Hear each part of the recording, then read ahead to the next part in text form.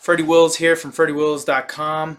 Again, back for another video talking about fading football steam during weeks 1 and 2 in the Group of 5 conferences. We already talked about the Power 5 and where you can find line value, which is what we're trying to accomplish here in the early going, because really we don't know a ton about these teams until they start playing, and I think that's a great way of attacking these college football games from a betting perspective.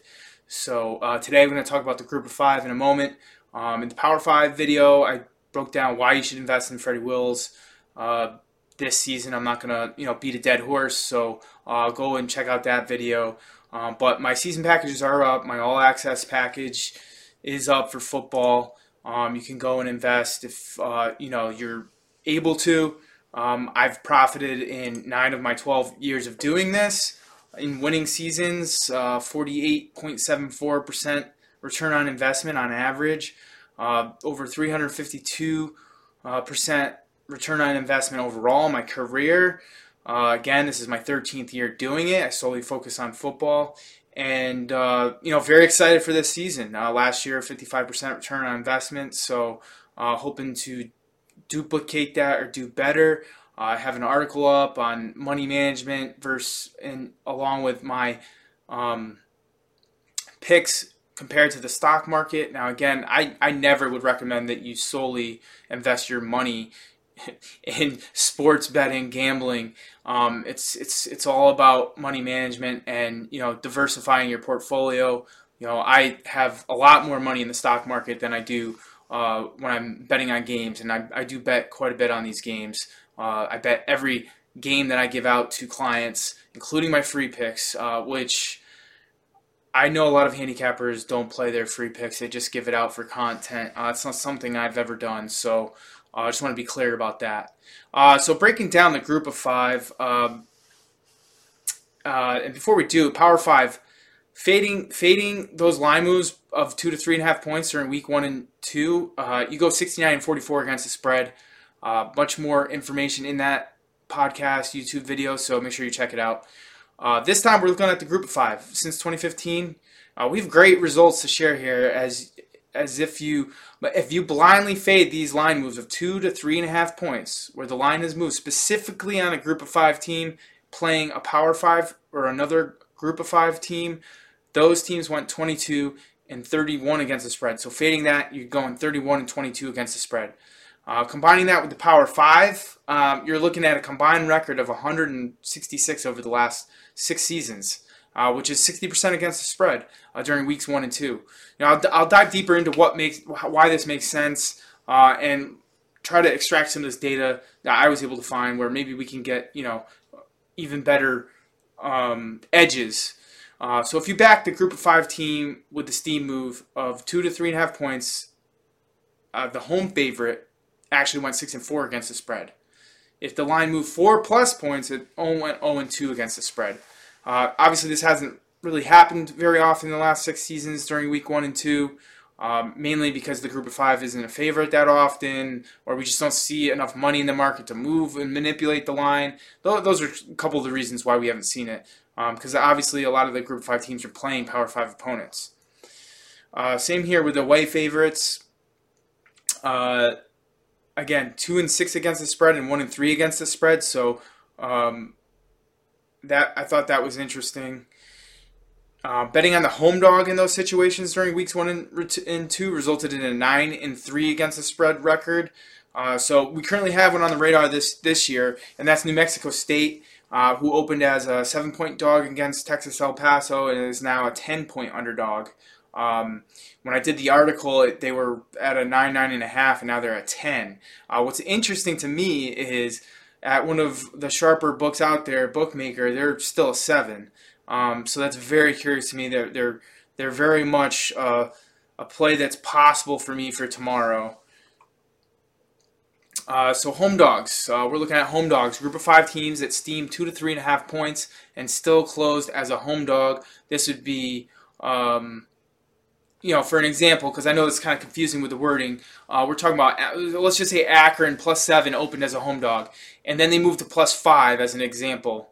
So those teams are 3-1 against the spread. But again, if the line moved 4+ points, they're only 0-1. Again, very small sample. Really can't go off anything with that. Where we get into the bigger samples is with away dogs. This situation was the most common because you have group of 5 teams on the road against a Power 5 team, and I found this really interesting. So we're looking at a situation where the group of 5 team went from a larger dog at open to a closer dog at close, indicating that the away dog is the sharp side. However, when we saw those moves over the last 6 seasons, those group of 5 teams actually went 11-20 against the spread. And it was much worse when that group of 5 teams playing the Power 5. So now, and then when we look at when the line moves 4+ points, for example, let's just say Western Michigan plus 21 on the road, and it moves to 16.5. That's a more than a 4-point move. Where those teams went 6-2 against the spread.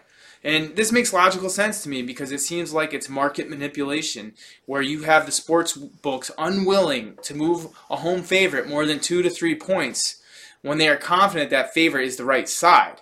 And we have seen those teams win with easy covers, especially when the group of 5 is on the road at a Power 5.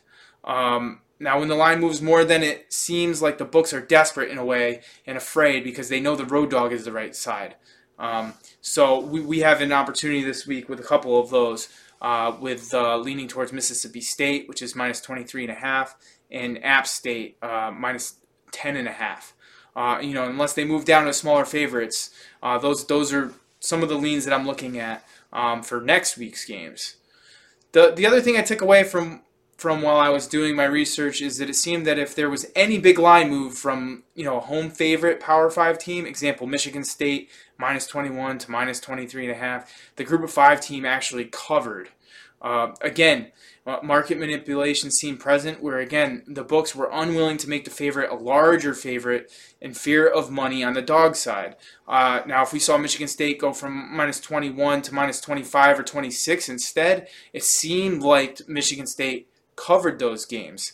It just seems like market manipulation. It's either the sports books doing the manipulation to kind of try to get more money on Michigan State and knowing that they're probably not the right side, or from early sharp money manipulating the line to go down in their favor so that they can get a better line. So I thought that was interesting. It made total logical sense to me. And again, this is just another way of looking at this from a different perspective to try to uncover some leans, or maybe it takes you off a game. Maybe you like the side, and it takes you off a game. So just very interesting to look at. We're going to be continuing to study these in future years and go back further in history to really see.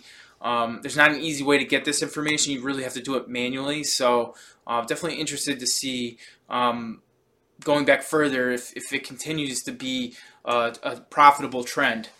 Again, that wraps up today's video.